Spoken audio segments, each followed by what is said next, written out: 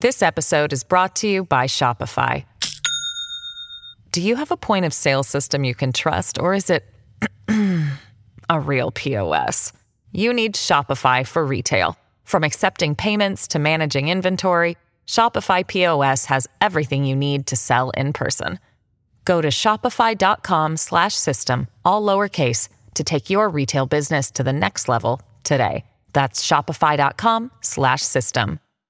Hello, everybody. This is Marshall Poe. I'm the editor of the New Books Network. NBN listeners like to read books and buy them. So we thought we'd tell you that right now, our friends at Princeton University Press are having a remarkable site-wide sale. You can get 50% off books, including ebooks and audiobooks, with the code 50, F-I-F-T-Y, at checkout until May 31. You can save some real money on Princeton University Press books. I encourage you to go there and check it out.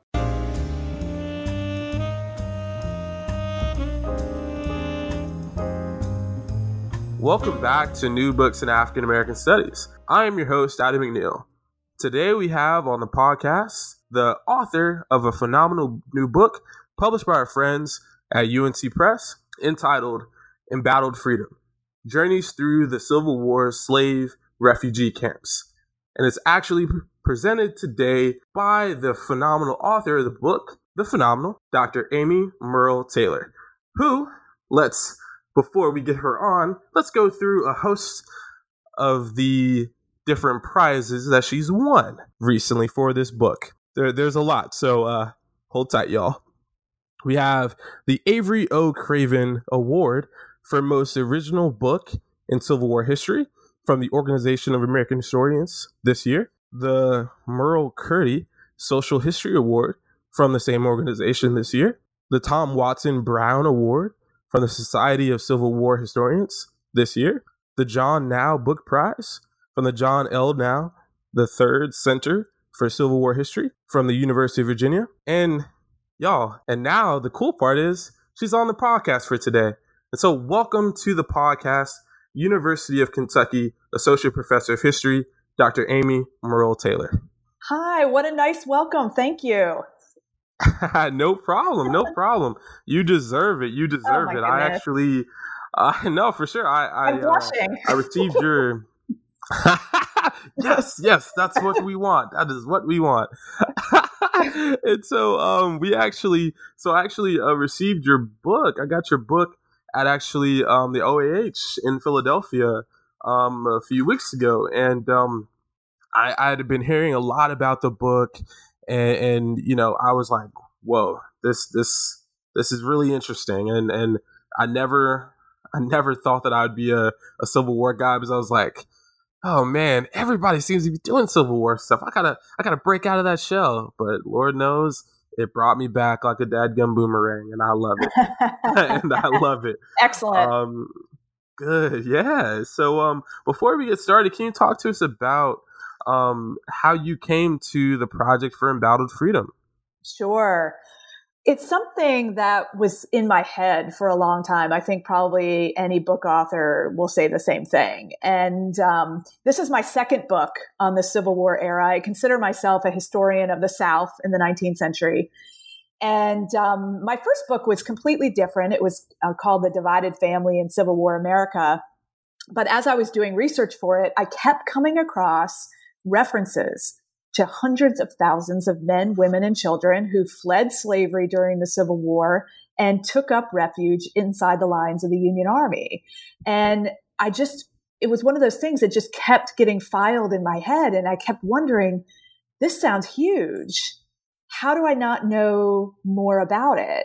And so I started digging, and it's not that nothing is known about it. It's something that W.E.B. Du Bois wrote about in Black Reconstruction. And it's something that historians more recently had worked into larger studies. But I still found myself just wondering, what is that like to flee slavery, but then enter this military world where your housing, your food, your everyday life, your family life is right there in the middle of a war zone with an army surrounding you. It was just hard for me to wrap my mind around that. And so was one of those things that just drew me in. And I see it now as a book and a study that's part of what's really amounting to a wave of scholarship on this subject, because it's a huge topic. And Chandra Manning published a book, Troubled Refuge, a couple years ago. Thavolia Glimpf has a work that's forthcoming. Jim Downs, Sick from Freedom. So I think we're starting to see a wave here, and I'm glad for it, because as I say, it's a huge subject, and it's really one that I think will force us to look at the Civil War in a different way. And with that, you talked about the different authors that you're in conversation with. Can you speak to us a bit about what differentiates your book from theirs? Mm-hmm. Well, forthcoming work, it's hard for me to say, but there's kind of different groups of work on emancipation during the Civil War that I sort of can situate myself with. On the one hand, there are the studies that have really focused on the political and policy history of emancipation. So Lincoln and the Emancipation Proclamation take center stage. So when I see my work in the context of those studies, I see mine as one that kind of shifts our view out of Washington, D.C. and out of the halls of policy and then onto the ground inside these camps where the people were living, to give us that sense of the everyday existence and struggle of becoming free. But then some of the others, like Jim Downs' work, which is fantastic, Sick from Freedom, is a wonderful study about, and Leslie Schwalm has also done some work on this too, about the health crisis that emerges in the context of this wartime emancipation. And the way I see my work in conversation with theirs is that I'm also interested in that, but I'm interested more in, well, what did people do to get out alive? How did people survive on a daily basis, given so many of the threats and the risks around them? Very good, very good. And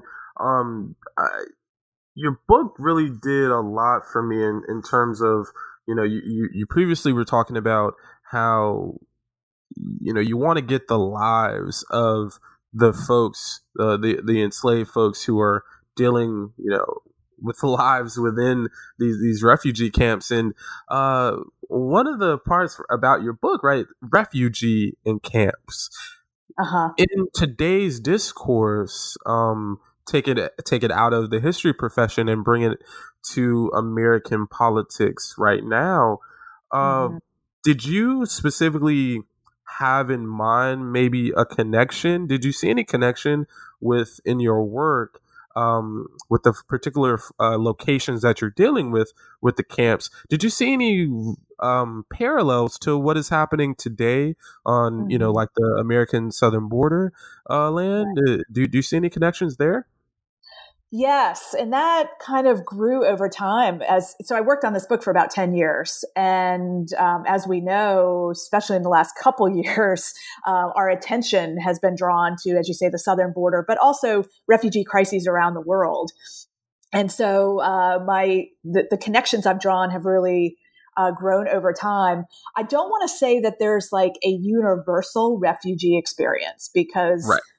We're good historians. We're rooted in time and place. There's very unique things about each context. But I did find that some of the work that, say, geographers have done about migration and refugee crises were really helpful to me. There are some things that are universal. And maybe one thing, for example, just one connection I have drawn to today, during the Civil War, at one point, these army commanders in the South, they want, they don't want to deal with a refugee crisis. And some of them say, maybe we need to move these people up to northern states and resettle them there. And so one Virginia commander, for example, John Dix, he writes to northern governors. He starts writing to them and saying, let's start resettling. And the northern governors say no, including somebody like Governor John Andrew of Massachusetts, who is very much anti-slavery. He would go on to found or to help form the 54th Massachusetts U.S. Regiment. So here we see this really interesting moment where I hate to draw this connection, but I'm going to do it anyway. These northern governors build a wall. As soon as I say that, people are going to say, "Oh, come on now!" But it's a metaphoric one in which they do not want to see this migration north, and why not? For all sorts of reasons, rooted in race, of course, is number one. But some of them are concerned. They're Republicans. They're concerned about their Democratic challengers and how they might seize on this issue in the next elections. So that's a connection that we can draw. It was a really interesting one to me. And what I found then happen after these northern governors say no, we see more and more humanitarian groups emerge in the North to start sending a lot of clothing and money and school supplies and Bibles into the South. And that is in some ways a phenomenon that is seen in other refugee crises around the world, where the more that humanitarian aid flows over borders, the less likely refugees are to move from where they are. And so that was sort of an insight I got out of the refugee literature that I then saw really at work here in the U.S. Civil War. And that's why I asked the question, because at first with me, when I looked at your, the last couple words in your title, and it made me really think about, what's been really going on as a global crisis, mm-hmm. which, then could just say, has there ever been a time where there were not, refugees in some kind of capacity globally? And with that as well, can you speak to us a bit about, one of the parts that I found really intriguing about your work is how something like, there have been work about environmental histories of the mm-hmm. American Civil War that are being published now. And I think that sections of your work contribute to that conversation too. Yeah. So that was new for me. This was a new line of analysis for me as a historian. But, I set out to understand how people lived and survived in these camps. And that question forced me to think more and to look more at the material realities of life in these camps. So what they looked like, how they were built, where they were built, clothing, physical possessions, all sorts of things, all the things that go into surviving on a daily basis, I had to focus on. But the environmental angle was really interesting to me. And honestly, it kind of emerged from the sources. And then I had to really go sort of catch up on the environmental history literature in order to be able to interpret it. But one thing that I talk about in the book, I'll just share, is I was interested in the placement of refugee housing, which starts off as tents and eventually in many places becomes a little more permanent. The placement of them in relation to the Union Army.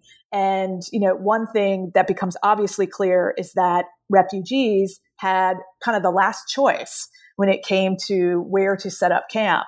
And usually where they were relegated to was the least desirable land, and it was the lowest lying land, usually in an encampment, near a river, near a creek, near something that was going to overflow and flood them out, which often happened. So in interesting ways, actually tragic ways, I shouldn't just say interesting, but we can see what environmental scholars call an environmental racism playing out there on the land, and that would absolutely affect their day-to-day experience and survival. And I'm actually on my way to Rutgers University in New Brunswick. Shouts out to the Scarlet Knight family. Shouts out to y'all. And one of the things that I'm interested in the Appalachian southeast, specifically around the Great Smoky Mountains region, is looking at environmental histories in a way that I never thought when I was taking a science class in high school and undergrad. If I would have known this now, I probably would have paid more attention. And so, because, as historians, as for many, obviously there are environmental historians, so I don't want to overstate this. Well, but I was going to say, in your defense, it's really kind of exploded in the last decade or two, and it really keeps growing. So there's a reason why we weren't really paying much attention to the environment for a long time. Right. And that it would be something more recently. I mean, I've been on the same journey as you in that respect. Mm-hmm. Yeah. And so it's one of those situations where I'm employed now by the National Park Service. And one of the projects is actually looking at, like using, helping the park archaeologists kind of map on present park borders where enslaved populations live in and around the park, so that we can better understand and situate the actual lives of enslaved people. And one of the parts about that project is an environmental history that I'm very much interested in because of, space, geography, all these different things. And so for me, it was very interesting to see that ingrained in your work in a way that just by reading your title, I couldn't see that. So I think that is fairly, that's one of the great parts about reading books, is that once you see the title and like what the display art is, the cover art, it's a lot more than that. And so your book definitely contributed that part for me as a reader. Well, thank you. I'm glad to hear that. It's interesting the work you're describing that you're doing with the Park Service, because one thing that happened as I was writing this book, and it started before I got started, but really took off, our local historic sites are beginning to emerge in the site of these refugee camps. And one of the things that is going on is trying to figure out exactly where these sites were, and down to the level of where was the housing and what kind of housing was it. And so there's been archaeological work done, for example, at Camp Nelson, Kentucky, which is just down the road from me, that is doing really incredible work to try to reimagine these spaces. Because, I mean, that's the one reality that's a little bit different from other Civil War sites, is that these pretty much disappeared, and there's not much left. And so there's really some really important creative reimagining work that has to be done. And so you talked about Camp Nelson just then. You have different spaces that we're looking at. So before we get too far away, just for the listeners who have not read your book, but clearly will after this interview, they'll definitely go to UNC Press. There might just even be a discount at this time. Who knows? And so 40%. 40% off, y'all. 40%. Oh, I shouldn't say that because it may not last, but 40% is what it is. If you're listening to it at this point, today is now. I'm on the East Coast. It is May 8th, Wednesday, May 8th of 2019. And if you're listening to this anytime in this time frame in this month, go and get it. 40% off. Go to Amazon. Go get it. Just period. Just do that. That, put to the side. Can you talk to us about spatially, geographically, where the camps that your study is? Where your study writes about, where those locations are? Sure. They, you see them, if you see a map, and I do provide a map in the book, you see them congregating along the Atlantic coast, so the coast of Virginia and the Carolinas, and then, into Kentucky, and then down the Mississippi River Valley and throughout Tennessee. So if you look at the map and you're familiar at all with the history of the Union Army's movements through the South during the Civil War, it's basically the imprint of where the Union Army moved. So what that tells us is that these camps emerged in places, one, where enslaved people could get away, although there was enormous risk for anybody who got away, but also in places where the Union Army was present and where there were Union Army commanders who were willing to let them stay. And that's the whole other question. So that's the general footprint of where they emerged, but they're rural and urban. So some of the cities in the Mississippi River Valley, Memphis, Vicksburg, were the sites of some of these camps. but then remote plantations in Tennessee and other places were also. So they're along rivers. They're really along the coast, as I said. So there's kind of a variety of places where they emerge. And with that too, I was very interested as well because your book does a lot about, really thinking about like design, right? So I'm thinking about like audiences, right? So we talked about the environmental folks, but then also you brought up, the structural design of the spaces too, which makes me think about a whole different kind of audience. So can you speak to us about, so we talked about the location, we talked about, some of like the spaces and such. So can we go more ground level and talk to us about how the camps were actually designed, right? Because for the people who are helping to design these spaces, if design is even the right word to kind of think about these spaces, were there any times that that the United States government had to like learn how to do this in prior engagements, so like the prior part, but then also how were they structurally designed, like I said, if design is the right word, in the time frame that they were occurring through the Civil War? Sure. Well, there's really almost a life cycle of some of these camps, and they take different forms at different times. So the beginning of a settlement, when the very first people arrive, they don't look like much, except they can probably count on getting an old cast-off tent from the army. Usually they were worn tents. And so you might just see a collection of tents on the landscape there. But then over time, what happens is in places that are more removed from active combat, places that are a bit more stable militarily, what happens is that the people themselves, they want to build something more permanent. They don't want to just live in an old holy tent without a floor anymore. They're imagining the beginning of a new future. So they start wanting to build. And then the army, wants to see that as well. This is something that soldiers do already when they are, in camp for a winter and are going to be in place for a long time. They might start building something more permanent. So it's part of the military convention. And as they start building houses in some places, we see people emerge. You call them designers. It's an interesting word. I'm not sure if I used design. I used planner because I almost saw this process as almost like a modern day urban planning kind of process, where you have maybe a local military official, or it might be a missionary who has come down from the north and is now in this local place.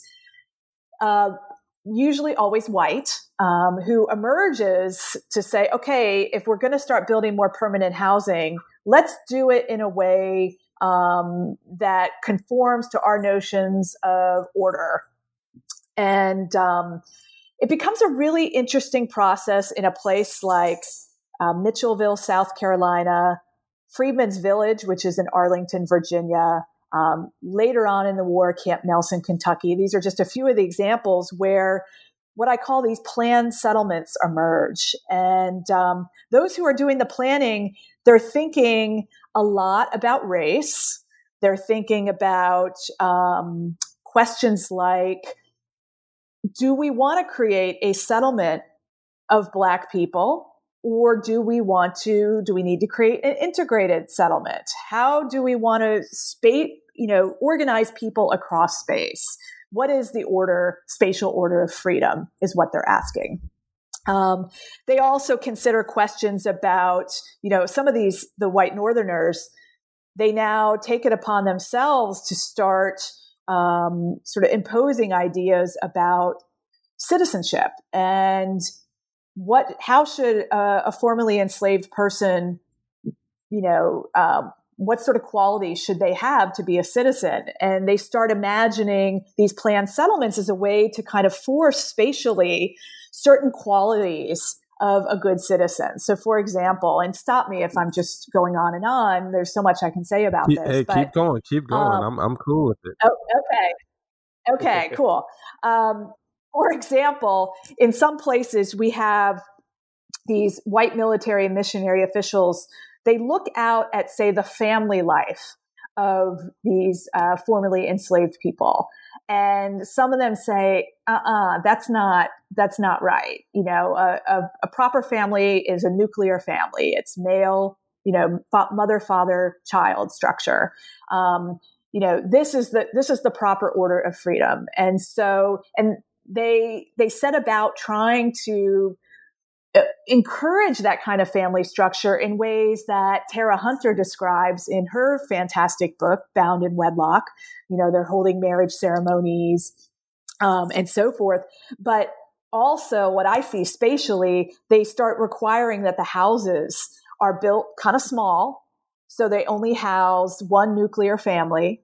And this is a way to kind of disaggregate the population and sort of start getting them living like the way they, white Northerners, envision the proper social order of freedom. So that's just, there's a lot to this part of the story, but that's one way in which they're really manipulating space and the planning process to start thinking ahead to freedom and citizenship. And that is just so interesting. Oh man, that a lot of times makes me think about like the 20th century work of people like E. Franklin Frazier and, the Moynihan Report and these different, these different kind of sociological, studies of Black families in really trying to structure, at least in the 20th century, designs or planning of what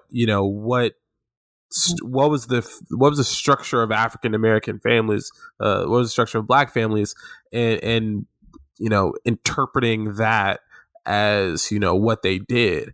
And it's so interesting that 100, depending on the particular study and the figure, somewhere around 100 years later, 2 generations, 3 generations later, what do you see? Like, this is literally happening during the Civil War. And I think that the part that always intrigues me about policies like this during the Civil War, there's no telling whether or not the win is actually going to come. Like that's the part that always fascinates me about, like, you're planning on something, right? You may have won this particular area of Mississippi or the Mississippi Valley, but there's no telling whether or not by whatever the final the final agreement of the war would be, right? Confederate win, Confederate loss, or a truce, or whatever that looks like, whether or not you're going to actually still be in that same space to be able to continue with this quote unquote experimental living arrangement. Mm-hmm. Yeah, absolutely. I mean, it's a profoundly uncertain process, which I don't even think those words even adequately capture what must have been going through the minds of those who were living it. And so what was very striking to me is not just that, these white Northerners are starting to help manipulate and create these new settlements, but it's the men, women, and children themselves who, they're fleeing into a war zone. They don't know if they're going to be able to stay in that spot even for very long. And yet what's amazing is how they get right away. They're establishing new churches. They are, of course, building the houses, planting gardens, starting new businesses, even though they don't know if it's going to last. And I just think that it's a really remarkable act. And I mean, one that shows us that, the work of building a new life was really kind of the most urgent in their minds. I don't know. I think it's also a reflection of some great optimism and hope as well. This episode is brought to you by Shopify. Do you have a point of sale system you can trust, or is it a real POS? You need Shopify for retail. From accepting payments to managing inventory, Shopify POS has everything you need to sell in person. Go to shopify.com/system, all lowercase, to take your retail business to the next level today. That's shopify.com/system. Throughout our discussion so far, and largely through the book, the American Missionary Association and just missionary work just generally play a dramatic role in your text. Can you talk to us a bit? Because one of the things that I've always been interested about missionaries, black and white specifically, Yes. You talked about this even briefly before. This tinge, or probably a little more than a tinge, of paternalism, even anti-blackness, even, like I said, even from largely northern black folks, or black folks who might have even been born in the South as even enslaved people, run away and then come back in these particular capacities, really holding very anti-black Southern, anti-black enslaved, kind of tendencies. Did you see that also within the work of many of the missionaries that you're writing about in your study? So generally the paternalism, or specifically on the part of Northern free African-American people? Well, I'm looking at them generally as not in a more, not as a one all, but, they're a part of the same kind of general organization, though they function generally. Sure. Yeah. I mean, it's there everywhere. And it's, one of the things I talk about are the schools and the churches that these Northern missionaries come in and help to set up. And it kind of takes form in different ways. I mean, one of the most striking initially are the comments these missionaries have about the religious worship of enslaved people. The enthusiasm of it, it's just not the same kind of more formal kind of type of worship than we practice up in the North. And so one of their great efforts is to, we're going to sort of teach them the proper way to worship. And what happens in some of these places is that they start losing some of their followers among the refugees, who then they've always had their own ministers, and those ministers are with them, and they prefer to worship with them. So there's some direct pushback against the missionaries when it comes to some degree to religious worship. So that's one of the great examples. I also get into the provision of relief, and particularly clothing. And there's definitely some of that paternalistic sense, we know better than you, let us guide you. That is going on as well when it comes to how one should dress. And that I get into quite a bit as well. Interesting. And I've a couple of conferences I've been to have, kind of talked about the missionary aspect of this freedom process. And, the AMA, or, if I'm not mistaken, they're also in Canada as well during the antebellum period. We're around the Atlantic world. And I and someone else, like abolitionist from New York, J.W.C. Pennington, is if I'm not mistaken, an important feature of their work too. So just seeing those particular parallels in the work that I'd seen in the antebellum era made me think about like how little I know about how large the AMA were in this particular time frame.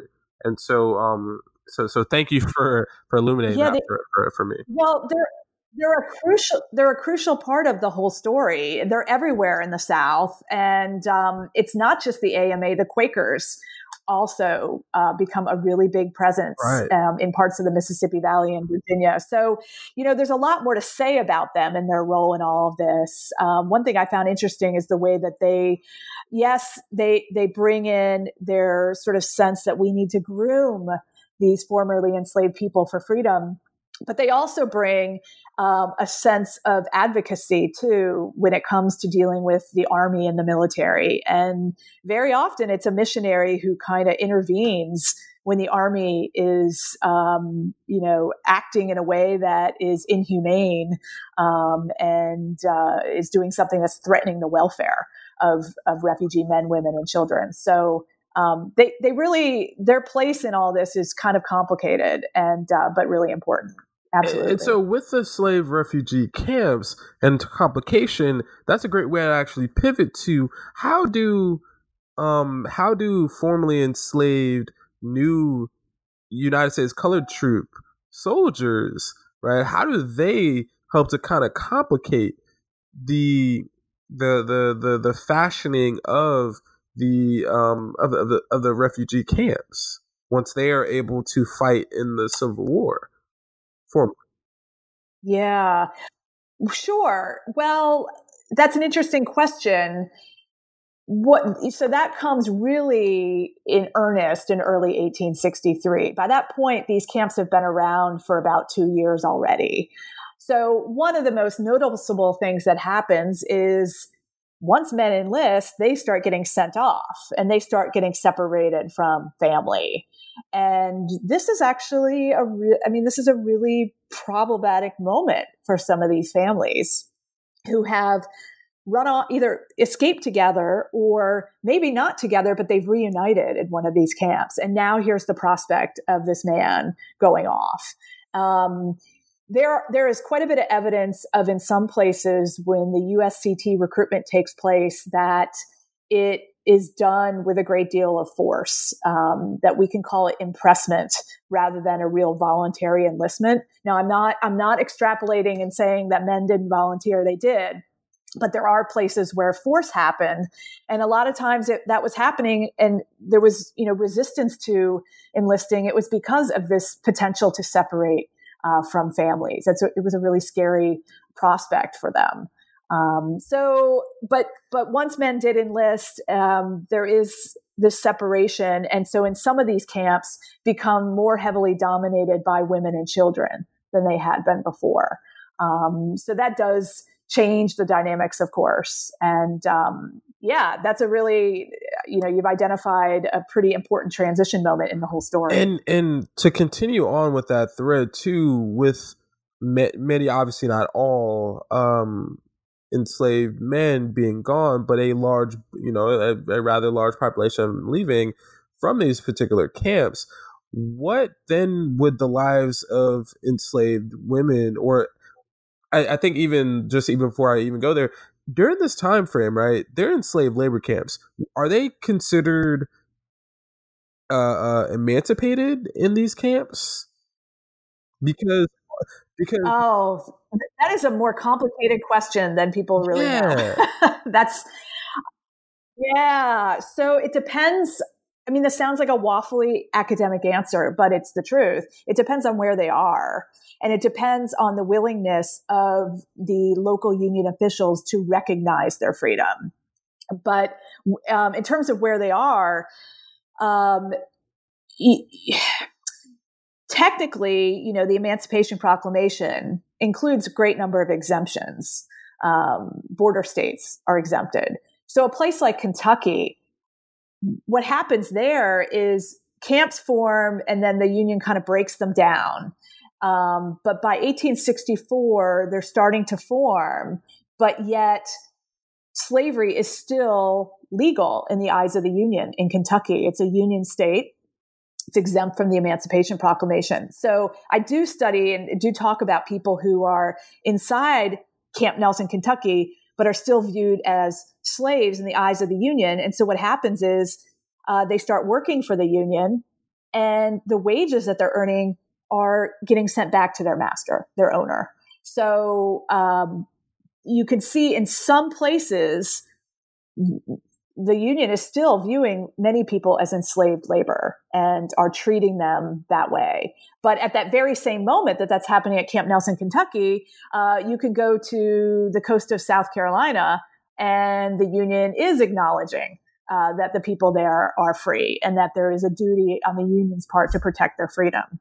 So it's a widely variegated story. This adds to, we mentioned the uncertainty before. The uncertainty, is the union even going to win the war and this is going to stay permanent? Well, then there's the uncertainty about, where do I go to have my freedom recognized? And that's a really difficult part of the story. And that part just makes me just so man. If I'm a listener right now, I'm thinking like, dang, I really got to go buy this book. What are they talking about? I've never heard of this before. Hey man, neither. Hey, I haven't either. This is amazing.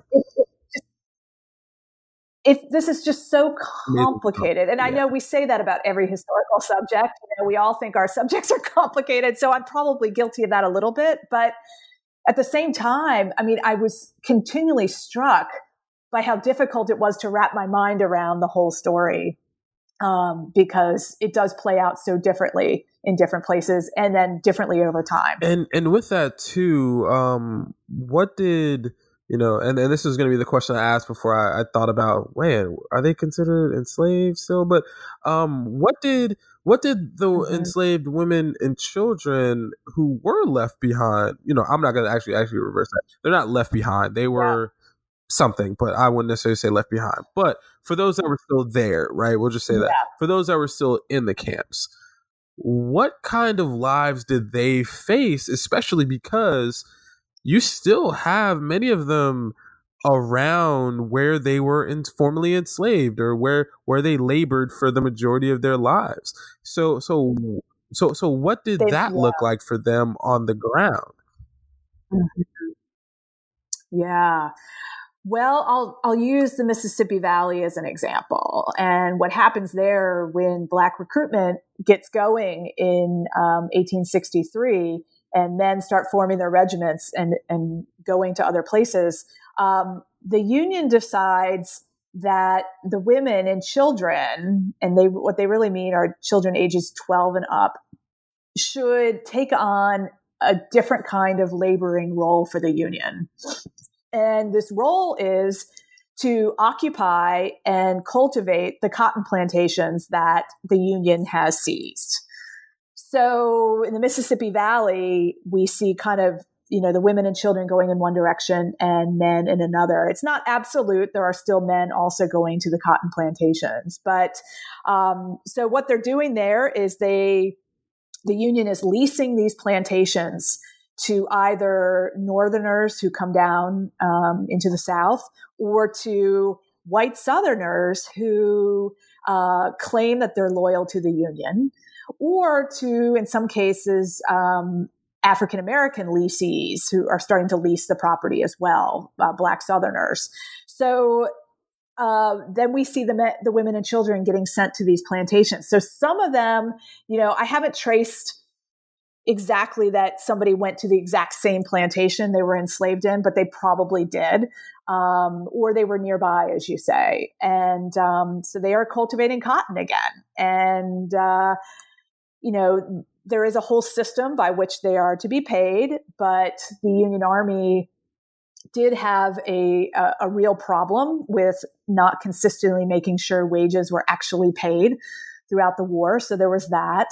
And some of the people who were leasing these plantations, although they were supposed to be implementing a free labor system, they still, in some cases, seem to be operating a lot like an enslaver did. And they would sometimes even hire old overseers.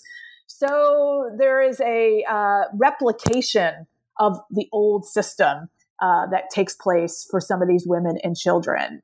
In the eyes of the Union, this is good military work. They're occupying land. They're helping to secure the river valley, right? Especially right along the river.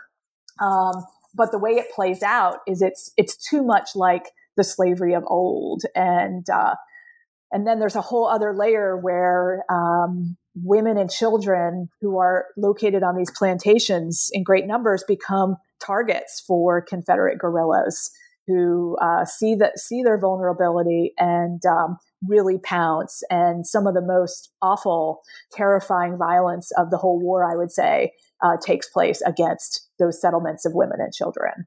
So that's, it's a really, really devastating part of the story. And speaking of devastating, in a different kind of way, one of, if not the most wow-filled moments I had was actually reading between pages 137 and 139, and that is the West Bogan. I don't know if it's Bogan or Bogan. Part. And, not to give it all away, of course, because, people still got to go get the book, right? Can you talk a bit about that particular story? Because the West Bogan story was just probably one of those stories that for me made me think, how in the hell could this happen and something else not happen afterwards? Oh, what a story that is. So for those who aren't familiar, because it's not a well-known story, this is a story that involves some of the other people I write about in the book. I follow the story of a woman named Eliza Bogan in the Mississippi River Valley. And what happens is she and some others are with the Black regiments in the Mississippi Valley. They've left their plantations, but not all the people who were enslaved on those plantations, not all their family and neighbors have gone with them. And some are still back on the plantations. And on this one plantation known as the Bogan, it was owned by a man named Monroe Bogan. What happens there is the owner becomes even more violent as his desperation to hold on to his enslaved people grows. And one day, a man named West Bogan, who was trying to get to the local Union encampment in Helena, Arkansas, he's trying to do it, and instead his owner, Monroe Bogan, shows up at the quarters, and a fight breaks out between them. And ultimately, West fights back because he knows that in the eyes of the Union, he is a free man, and Monroe Bogan is keeping him in bondage regardless, and he's going to fight to get to freedom. And so a fight breaks out, and Monroe Bogan, he kills Monroe Bogan, and he makes his way to Helena. And so what results is a court-martial case, because this whole region is under martial law, directed by the Union. And, originally, West just makes his way into Union Army lines and starts to work for the Union. But then they figure out what had happened back on his plantation, and they arrest him for murder. And he is put on trial. And it's a really fascinating case in which Union authorities kind of struggle about what to do. And again, I don't want to give it all away, but, on the one hand, there are some who say murder's murder and he should be convicted. And on the other hand, there are those who say, but wait, he was wrongly held in bondage, and that this was a reasonable form of self-defense on his part. And so it's a really interesting case in which the Union is struggling and ultimately figures out, how much to allow enslaved people to take matters into their own hands and fight their way to freedom. And again, I don't want to give away every detail, but yeah, no, it was, like I said, like, y'all, when you read that part, you're gonna be astounded. You're gonna learn one of the most underknown, but yet, oh my gosh, kind of, moments in the Civil War. Full stop. And so with that, can we transition a bit about your process writing this book? You talked about, it took, you said somewhere around 10 years, I think. So can you talk to us a bit about how the book was constructed, in the sense of like, what's your process as a writer coming up with this particular book? Well, in a nutshell, my process is really messy. Okay. I rewrite and I ditch stuff and I redo it and I restructure, and it took a long time. What I was trying to do with this book is I wanted readers to simultaneously see the big picture and really kind of see how this history played out over time and space on the one hand, But then it was really important for me to get down to the level of an individual, because I feel like, getting back to my original question, what was it like to live and to survive this? One almost has to follow an individual's day-to-day journey. It's the way you see kind of all the basic, dilemmas and the difficulty of the choices that they make. You can see on that level. So I do have three people or three groups of people who anchor my story, and I really follow their journeys, but I intersperse their stories with more of a macro lens. I kind of pull back and describe the big picture. So I hope that people get a sense of both the breadth and the depth of this whole history. And what kind of what particular archives were you going to for this particular work? Did you go like physically located to the spaces? Were some of them digitized? What was that process like for you? So it started actually at the National Archives, and it started in the military records. And I knew from the amazing work that the Freedmen and Southern Society Project has done in editing and publishing military records, I knew there was a lot of potential there. So I did spend, basically on and off a couple of years at the National Archives, really digging into just, records of the provost marshal in some outpost, or records of food rations distributed, and that sort of thing.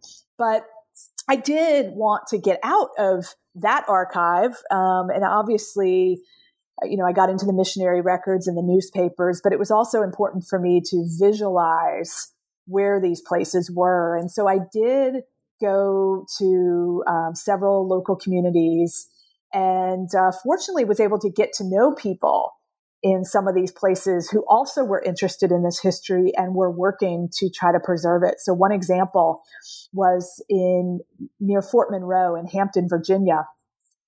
There's an organization, a local group called the Contraband Historical Society. And I connected with them, and, they gave me a tour and showed me what they had figured out. I later sent them documents I'd found in the archive, and we kind of developed a nice relationship, sharing information about what we had found. And that was really a wonderful connection to make, and to be able to kind of see, here are the waterways where people were crossing. This is what it was like to walk through the stone gate of Fort Monroe. Like, I could see how imposing it was for myself, just standing there. And so I did the same thing in some other places too. And, I don't know if those sorts of observations don't necessarily make its way into the book per se, but maybe helped me read the records and understand what it was that people were seeing and doing. Outstanding. And so in the last couple of minutes that we have you, so your book is out. Clearly, I began the interview with a beautiful amount of accolades that are only going to keep coming for you for Embattled Freedom. But are you in the works for another project, or taking a little bit of time off? What's next for you? That's a great question. I have taken a little bit of time off, but I have a few smaller projects that grew out of this one, things that didn't quite make it into the book that I at least want to publish an article or somehow get more of the story into print. I have toyed with, there was an interesting case, it's the last effort at colonizing African-American people to Haiti that takes place in 1863 and 1864. And it involves some of the people I describe in this book who refugeed themselves to Hampton, Virginia and Fort Monroe. And so I've thought about writing something about their experience where they go to Haiti, and they really go to Isle of Vache, which is an island, a smaller island there. And their experience there, and ultimately what happens is it's not what is imagined and not what they hope for, and they appeal to come back, and they do come back to the U.S. So it's an emancipation story. It's it's a colonization story, but it's also a really another chapter in U.S. Haitian relations too. So I've thought about that, but I've also was interested in this is maybe more of an article, but during the war, the U.S. government was really interested in trying to create a census in various places to try to sort of even document who these formerly enslaved people were, where did they come from, what do we know about them? And it sort of reflects this kind of desire of policymakers to kind of have some control and sort of control and know this population. And these censuses are very difficult and none of them really take off. But I was thinking about something along those lines too. Exceptional. I actually I recently came across at the University of Delaware. I work with the Color Conventions Project, and one of so and that's a it is. project. Shout out to the project team. Shout out to you, Dr. Foreman, and everybody else. Woo woo. And one of the folks that I write about, because I'm constructing an exhibit on Florida and the Color Conventions movement, and the person who called the most well-known Florida convention was actually someone who is involved in a particular way adjacent to what your first project is, and that's J. Willis Menard, who helped to go down. He went down at the with the help of the Lincoln administration to British Honduras to scout for a potential colonization effort to what is now Belize for African Americans. And and I was like, whoa, this is, we always hear about that meeting that Lincoln had with the black clergymen, and they would just rebuke him, say, no, we're not going, this and this. So we always hear about that, but we don't hear about specifically like someone like Menard, or at least as much about his involvement. So I just thought like, whoa, that's a pretty interesting process. And so hearing about your work and also reading that bit about the enslaved folks off the coast of Haiti, that freed African Americans off the coast of Haiti who try to, they move there, it made me think about those two things happening in similar time frames and thinking like, whoa, this is important work. Yeah. And there's a lot of inner tensions among the people in Virginia. I encountered one man who was kind of emerging as a leader among the African Americans community there in Virginia. And, he's kind of skeptical of this whole Isle of Vache thing, and he sort of writes to various people he knows in the government wondering like, really, is this going to be as good as they're selling it to be? And there's some definite inner tension and conflict about whether to go. And it's quite again complicated. Yep. I'm going to use that word again, but pretty complex story. So similar to what you're describing, I think. 100%. And so, it's been a pleasure and an honor over the last 56 minutes and now 45 seconds of elapsed time on the interview, and much further in our non-recorded time as well, talking about our work and travels and such. And so thank you so much for this opportunity to interview you. Your book is exceptional, and the awards are just one way of explaining that. And so Dr. Amy Morrell Taylor, who has written an amazing book published by our friends at UNC Press, and thank you to our friends at UNC Press for allowing me to get this book, Embattled Freedom, Journeys Through the Civil War Slave Refugee Camps. And if our listeners want to get in contact with you, how could they reach you? Sure. They can email me at my Kentucky email address, which is amtaylor1@uky.edu. I'm always happy to talk about this history and, help people maybe who are trying to do some research along these lines as well. So thank you so much for having me. I really appreciate the time you've put into this, and that you even read my book to start with. So thank you. No problem. And graduate students, scholars, and folks outside the academy will all read this book and learn a whole lot about a particular part of our history that definitely helps to inform us, at least in a little bit, about particular situations that are occurring in the United States presently and throughout the globe generally as well. And so I am your host, Adam McNeil of New Books in African American Studies. And if you're interested in more of this particular content, please go and subscribe on Apple Podcasts, Spotify, and the various spaces like Stitcher that you can get all of these all at once. And so, once again, I'm your host, Adam McNeil of New Books in African American Studies. Until next time, folks, over and out.